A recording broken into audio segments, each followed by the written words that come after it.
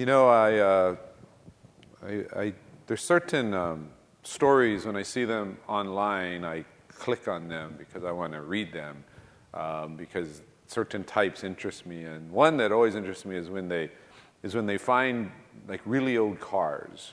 I read about how they found one in a building, and it's this old car from the 30s, and it's almost in like unused condition. It's been just kind of buried for a long time. And I was thinking about if you got a new car and your goal for the new car was that the car would never be in an accident, well, what would you do? Well, you probably would never drive the car. You'd probably just leave it at your house, and you would tell people if they want to see your new car, they can drive over and see it. And you know what? You may achieve your goal. You may have that car, and it will never be in an accident. But of course, that's a problem because we realize most of us don't buy cars with the purpose that they not be in accidents. And yet sometimes with the church, we want to treat the church like we treat that car. Like we want a church where there's never going to be any problems. There's never going to be any disagreements. If you want a church like that, then what you need to do is you need to keep the church in the garage. Keep the church in the carport. Keep it under lock and key. No problems. The church that's more likely to have disagreements is the church that's doing something. It's the church that's going somewhere. It's the church that's actually trying to live out the faith, because living out the faith means we get closer to one another. You see, my friend used to have this saying, and I'm trying not to offend anybody here, but he would say this about girls sometimes. We were boys, so forgive us. He would say, good from far, but far from good. Okay? You could say that about boys too. And that's how we sometimes are in the church. We're like good from far. We're good. We're good as long as we keep enough distance. I don't really know what's going on in your life. I don't really know where your strengths and your weaknesses are. I don't really know those things in your life that are still affecting you today that you need to deal with, and you don't really know mine. And we can come and we can think it's good because it's good from far. The truth is it's far from good. And when you get closer to one another and you spend more time with one another, the possibilities of disagreement go up exponentially. Problems happen. We get offended. We find out things about people that surprise us. And then, on top of that, if your church is actually going somewhere, and your church is actually trying to do something, and your church is also getting closer to one another, then what we do is we bring new people in, throw them into the mix. Making all kinds of possibilities. All kind of possibilities for hurt feelings, for conflict. Understand what I'm saying? I believe the church should be a church that is healthy. And we've talked about what a healthy church is. It's people in the process of growing. They're disciples. They're hungry to know more about what it means to follow God. But they're not just getting knowledge. This knowledge is meeting God's Spirit who's already in their lives if they're believers. And that is helping them to become more like Christ. But it's not just helping them individually become more like Christ. The healthy church is disciples becoming like Christ together. And in a way, the overall church is the body of Christ and becoming more like Christ. That's a healthy church. And you might think that, shouldn't that then mean that we all get along? No. Understand what I'm saying. The more we are on the path of being healthier, the more the possibilities that we're going to have conflicts. And if we're healthy, the result of the conflict is quite different than if we're unhealthy. Most of you who've been in church for any period of time, a couple years or longer, you've seen conflict in church. And the reason people want to avoid the conflict is because it almost always leads to people leaving. Let me tell you something.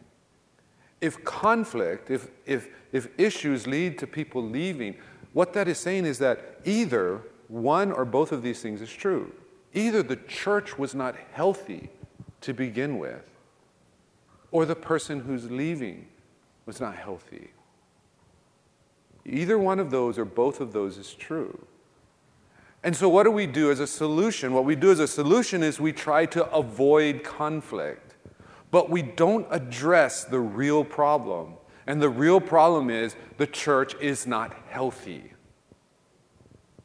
Because if the church is healthy, conflict is actually a good thing. What does this mean? This means that anger is inevitable. It's dangerous. Anger is dangerous, but it's inevitable. Anger is abundant. One of the easiest things to do is to feel angry. But anger is also misunderstood. When I was, I grew up in homes that always had electricity, in their homes. And I was often scared when I heard there was homes that had gas going into their homes, because I'm thinking here's a flammable, potentially explosive material that's being pumped into your home, right? I know gas is safe, okay? But before I really understood, I used to think like that.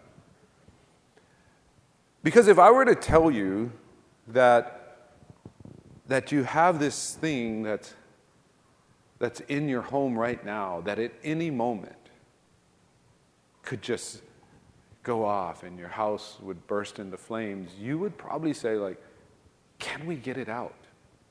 What is it? Would you tell me? But then again, if I tell you it's like gas, that it's actually useful, it's helpful when properly used, you'd be okay with it. I think of anger the same way. Anger in and of itself is not a problem, but anger in bad situations can become dangerous. Just like gas in your home by and of itself isn't a problem. But if your pipes leak, okay, we got an issue. So Jesus is teaching what it means to be in his kingdom, and he's teaching specifically on anger. Now, I want you to understand, he is not talking to the general population. Okay? The general population would be wise to listen to Jesus' words and at least try to do them. But he's talking to you. He's talking to the believer. He's talking to the one who says, I have believed in Jesus Christ and my life has been changed. His Spirit is within me. He's talking to you. And so this shouldn't be it might be new to you, but it shouldn't be oh, that's crazy talk.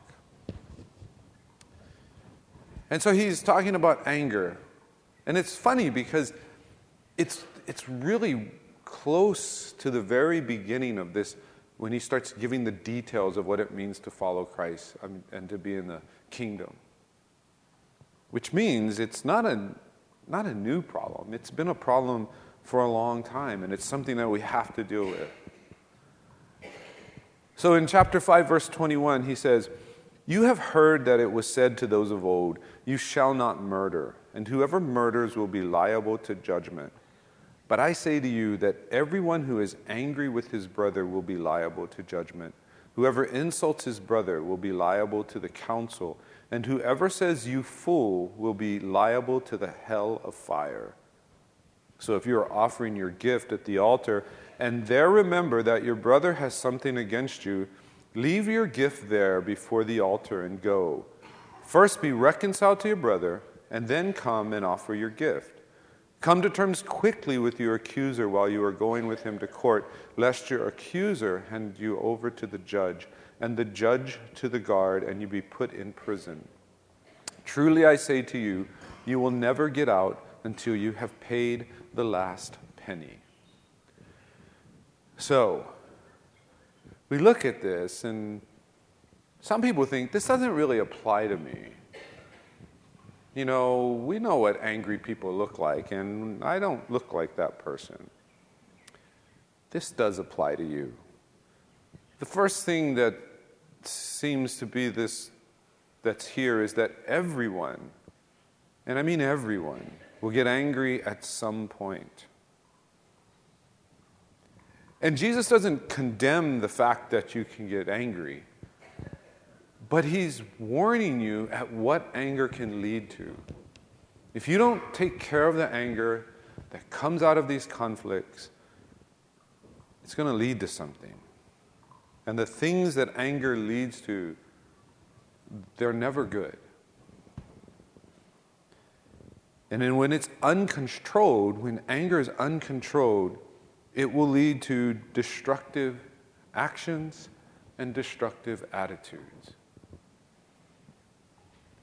So, the first thing that we see this text is telling us why Jesus is saying you need to take care of it, and he's linking it to murder. It's because he knows that anger will lead to sin. Anger left unattended will lead to sin. There's no escaping it. You will get angry. You leave that anger unattended, it will lead to sin. Why? Why will it lead to sin? Why can't I just have my anger and move on? Well, if we believe that what that song said and what we read last week that Jesus said in John chapter 13, that the world will know that we are the disciples of Jesus. The world will know that God sent Jesus to this world to save this world, that this will be known because of the love we have for one another. That's how it will be known. If that's the case, can you tell me how anger is going to help you love one another? My guess is you can't. Not left unattended. Anger is going to create division. It's going to create separation. You're going to see somebody and filter how you see what they do in a way totally different if you were not angry with them.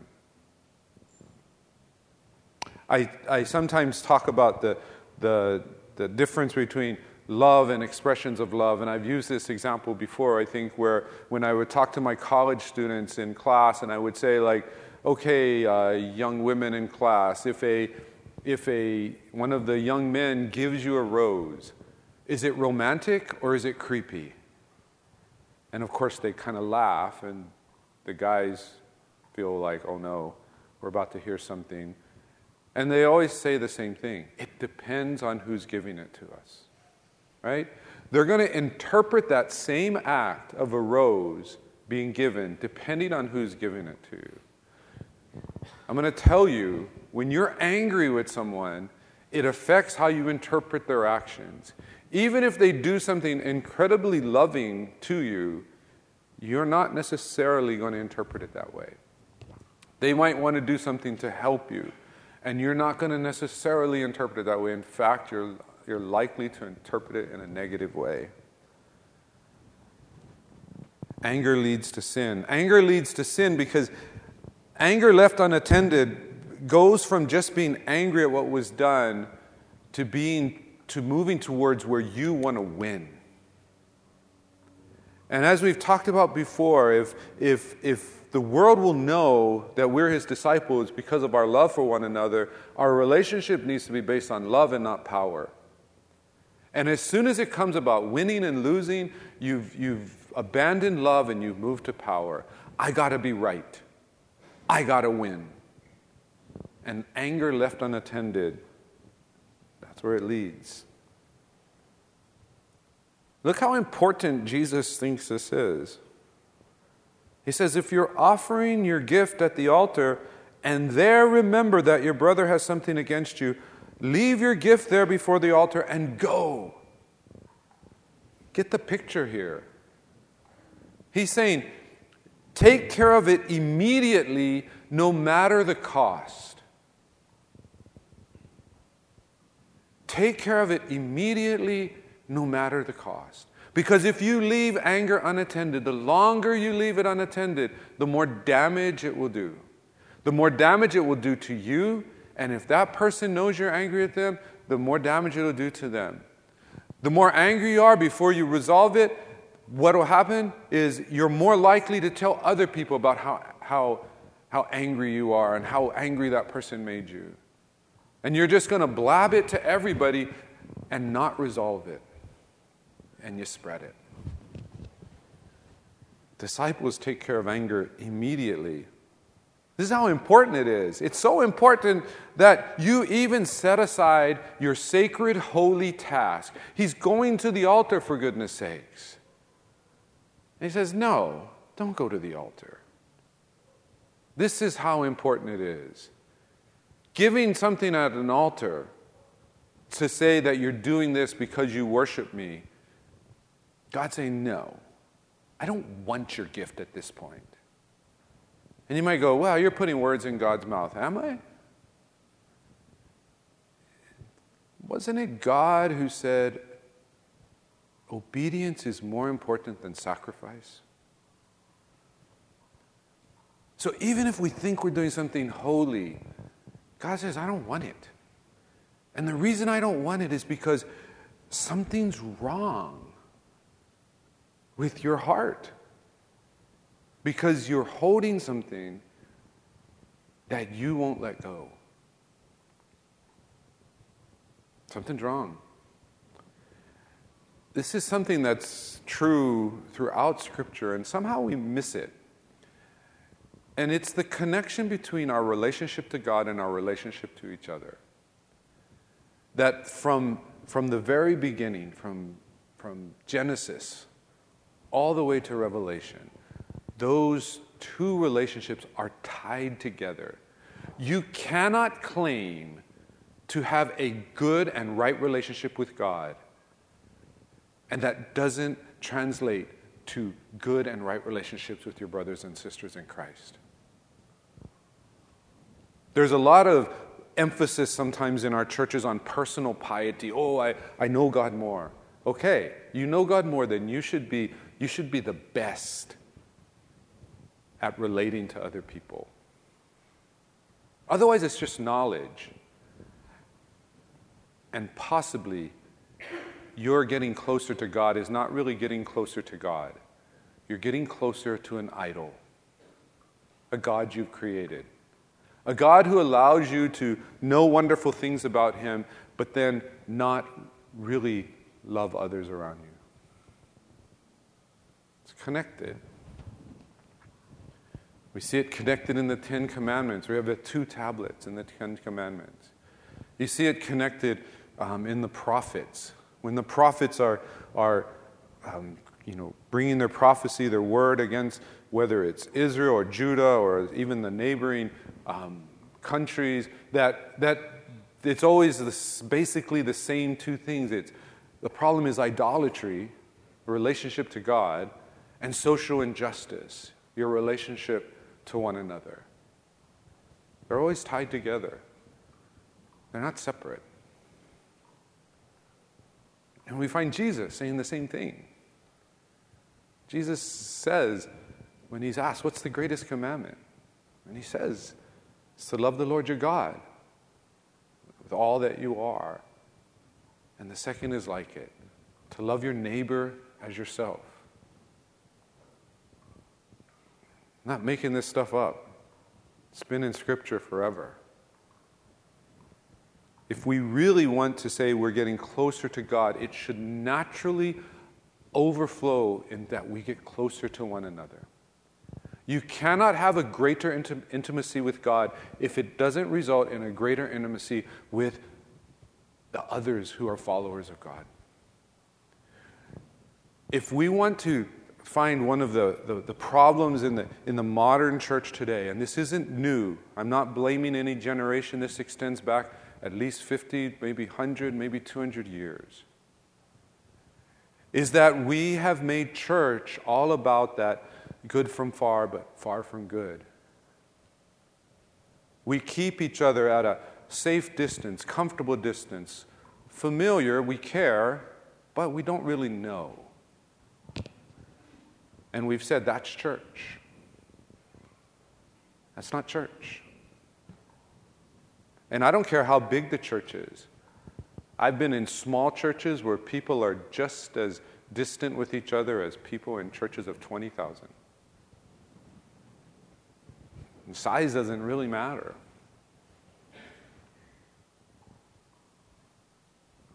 That's how important it is.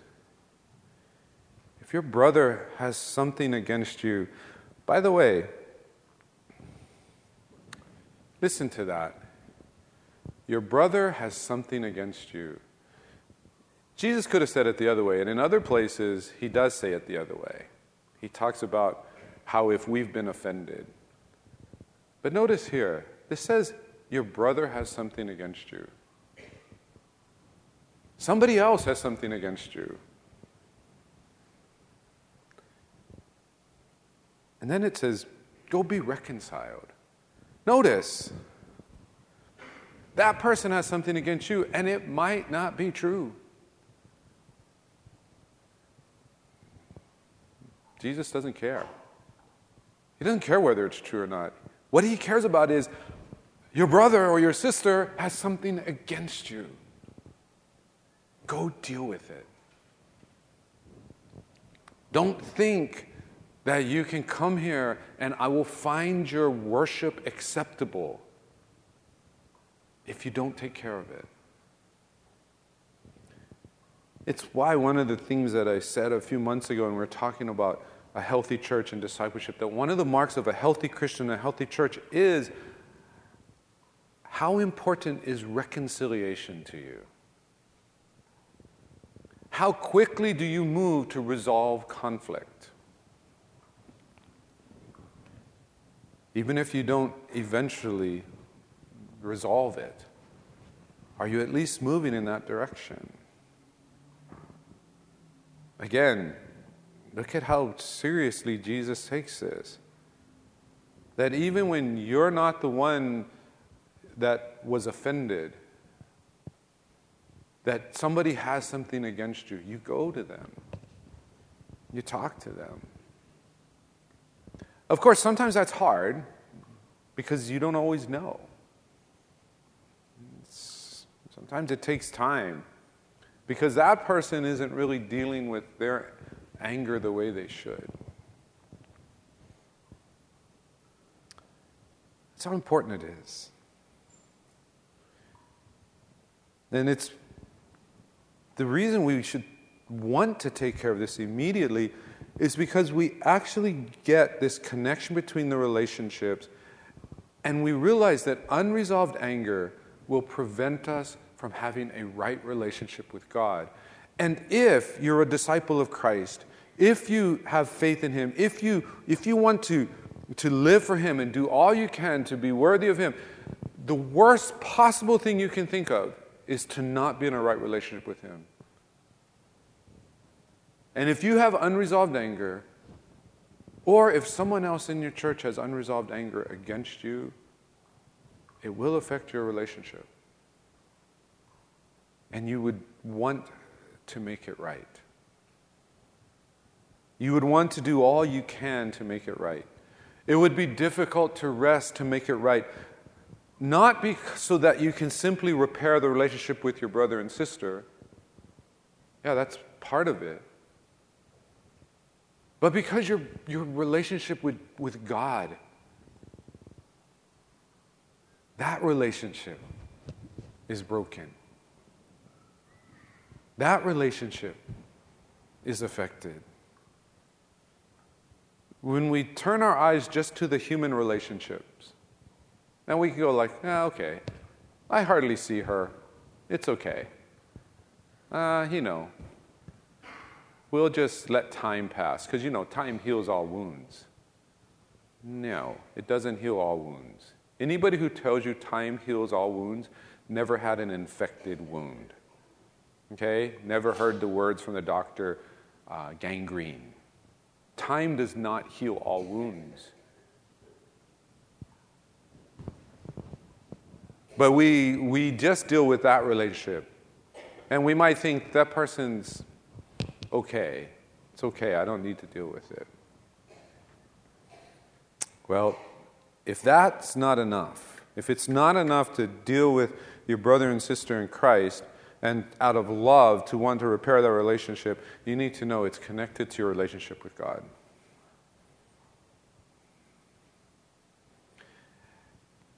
Why immediately?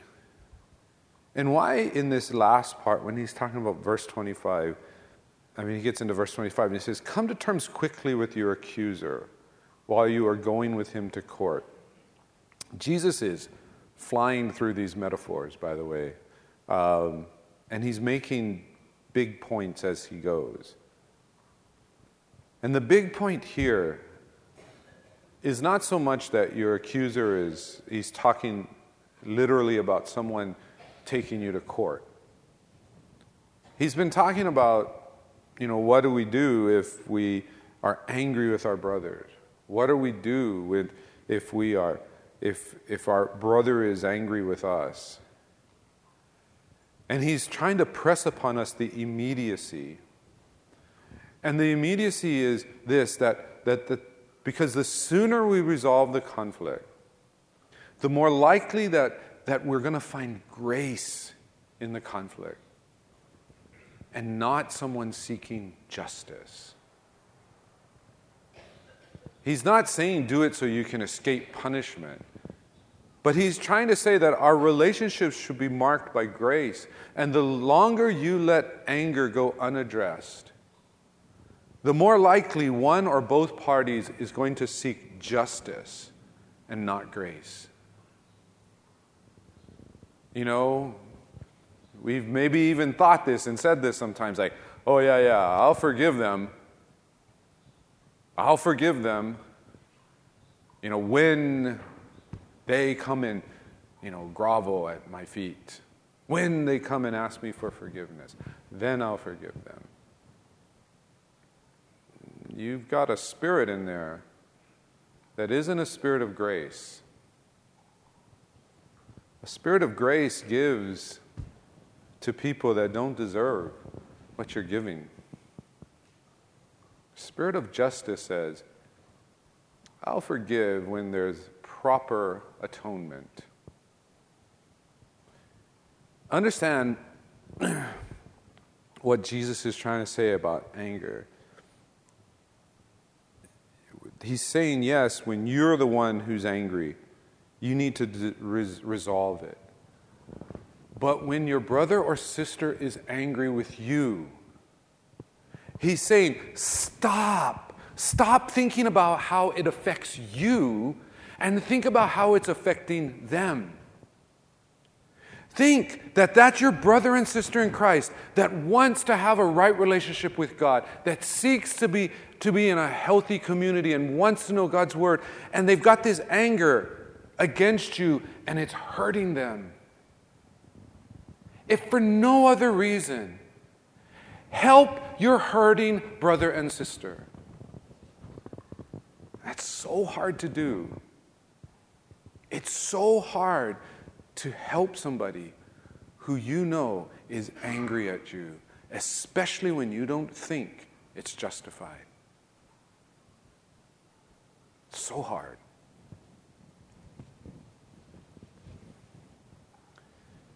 We resolve conflict, not just because of what that unresolved conflict and that anger will do to us, but what it's doing to our brother and sister in Christ. And it's not just that, but it's also what's doing to both of our relationships, not just to each other and to the rest of the church, but to God.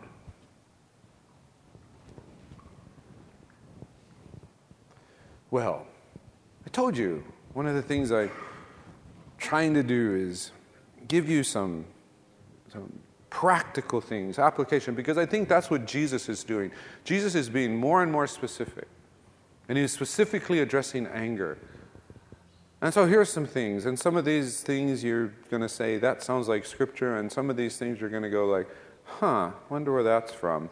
Some things about anger.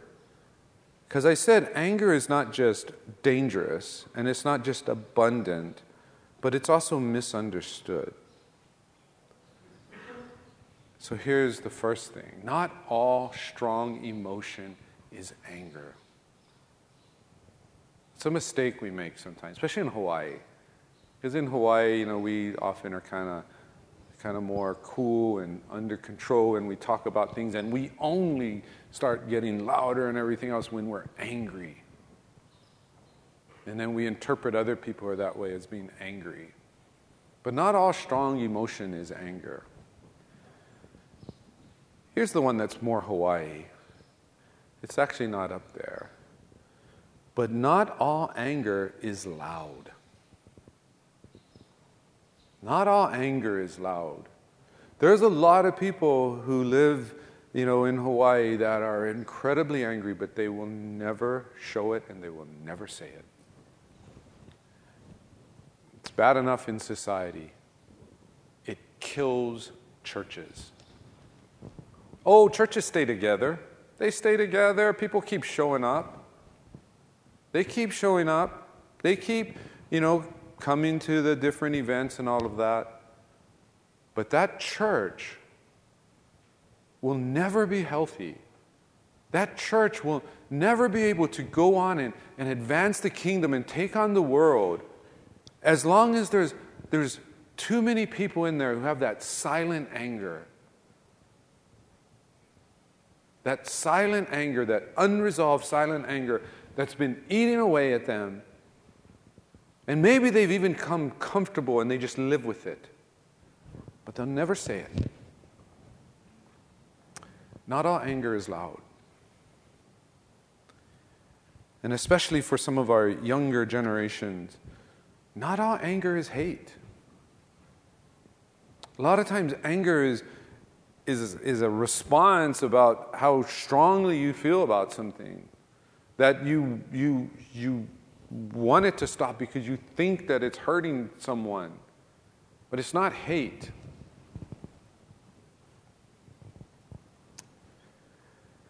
So how do we deal with anger? How do we deal with anger so that this thing that's inevitable and abundant is not as dangerous? Well, the first thing I think we need to do is we need to know one another. We need to know one another better. We need to know one another so if someone comes to you and says, I'm so angry at what this person said, you know that other person so well that you might be able to say, that doesn't sound like them. I wonder what happened. Let's go talk. How many people in this church do you know well enough that you would stake your own relationship with this person who obviously confides in you and considers you a friend, that you would trust them enough, that you would risk your relationship to say, that doesn't sound like them. Why don't we go and talk and find out what happened? Oh, a lot of us like to give advice. When somebody comes to us, we like to give advice. But are you willing to take that position of Christ and be the mediator? The only way we can do that is if we know each other. If you don't really know somebody, you might go, yeah, that sounds just like them. And you don't really know. Or if you know somebody, it's not just saying that doesn't sound like them, but it's like, you might actually know, even if you can't share with the person right then, that there's a lot going on in this other person's life that you know about because you know them. You know maybe they're dealing with the stress of maybe their child is having some problems at school or they're on the brink of perhaps losing their job. And you know that. And the reason you know this is because you know them. Maybe you know this, they're more about their background and how they were raised and how they communicate. And you can help. You can be a mediator. You can be a facilitator. You can open up possibilities that help cut through misunderstandings. It's not making excuses for people, but it's saying, let's go. Let's go make it better. The second thing, how to deal with anger. Don't move quickly to anger. When my daughters were growing up, that's one thing I used to say. I say, you have to let anger build slowly. You need to be like, a difference of opinion, mildly upset, perhaps perturbed, then maybe you can get to anger. Because, kids, sometimes they're like microwave oven, boom, right to anger, as fast as you possibly can. We need to be slow to anger. Slow to anger. We need to think. The more we know people, then the more we don't even have to go tell somebody else and they remind us that doesn't sound like them. We say, that doesn't sound like them. And if it doesn't sound like them, there's only a couple of possibilities. One is we didn't understand what they said properly, and so we think about it and go, yeah. I understand now what that person was trying to say. Or we think like, I don't know what's going on in their lives. Something might be going on in their lives. I'm going to pray for them. Slow to anger. Don't race towards it. The third thing about how to deal with anger is to ask the question, what am I really angry about? Am I angry about what I really know, or am I angry about what I think I know? We talked about this before, that you can get real anger emotion from things that never happened. You can get as angry about speculation as you can about what you actually know. This is one of the reasons Jesus is saying, take care of it right away. Take care of it immediately. Because the longer you sit, the more you're going to speculate, the more you're going to fill in the blanks. And then you're going to start collecting more evidence, because every time you interact with that person, you're going to just say, see, that's just another example. And this person doesn't even know that you're upset with them sometimes. What are you really angry about? Take some honesty. Take some introspection. And it makes us slow down. I've talked about this before, about how people get, they can create monsters in their heads about somebody else. We do this all the time when we're looking at politics and celebrities. We form these images, and we think, we fill in the blanks for the rest of their lives. And we can get real emotion based on stuff we don't really know. The fourth thing, ask yourself, is the anger in proportion to the problem? See, the problem with anger is when you get angry, you then think any punishment is okay. You think any punishment is okay. If someone, cut you off on the freeway, right? You cut you off on the freeway and you get angry at them. It's almost like if they got into an accident, you'd be like, good for you. You deserve that accident because they cut you off on the freeway. You think your anger, you don't even think like whether they even intended to do it or not. You just immediately think any punishment is okay. That's, by the way, what's happening in our society today. People will justify. They will be happy that certain people are punished. That are, I remember when, I wasn't yet born when John F. Kennedy was assassinated. I wasn't yet born, but I just remember reading about it later on. And I remember reading about how it was like, there was like national mourning. And it didn't matter whether you were Republican or Democrat. It didn't matter if you voted for him or against him. There was national mourning. And I'm sure there was always pockets of people that might have thought, oh, this was okay, but it was different. Our society was different. I don't think that's true anymore. I don't think that's true. I think if our last president or our current president were assassinated, that there is a significant portion of our population that would say, good. Because they're so angry. What is wrong with that? I get it when the society's that way. But you call yourself a believer in Christ. And you think you are the judge and jury. And you can mete out punishment. The fifth, we need to learn more about situations from people who are not angry.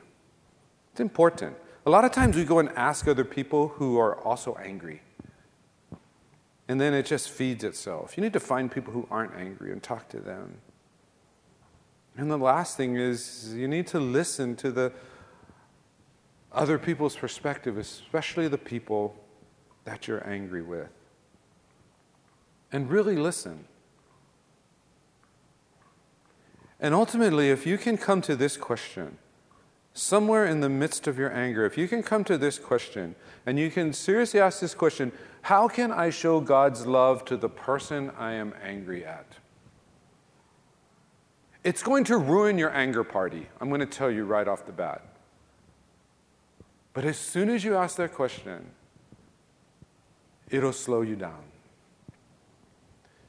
The passage that Ernie read earlier gives us some direction on this, because I can only think of three things that God will tell you to do. When you're in the midst of anger, conflict, and you actually say, God, how can I love this person I'm angry at? Only three things. God will either say, go resolve the problem. Reconcile now. Or he will say, find out how you can help them and help them. Or he will say, bless them. Bless means you pray that God will make them successful, that God will bless them. You know why? That's why we don't want to pray that prayer. That's why we want to keep it in our pocket till we've gotten a lot of life out of our anger.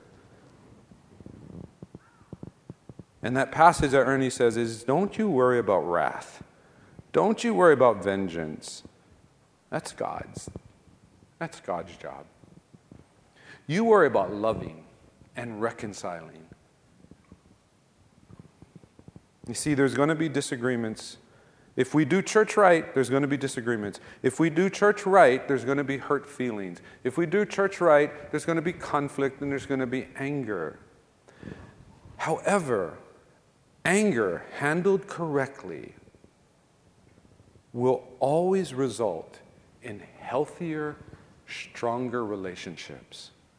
Anger, when it comes up, these conflicts that come up, it's kind of like when the doctor, or you go to the doctor and you say, oh, my leg's sore. He's like, is it sore here? Is it sore here? Is it sore here? Is it sore here? Anger points out that area we need to work on. So work on it. It tells us something about our relationships that need to develop. Develop them. It tells us there's something that's created some distance or friction between us. Deal with it. Stop living with it. Handle anger correctly. Be a healthier and stronger church. That's my prayer. And I hope it's your prayer too.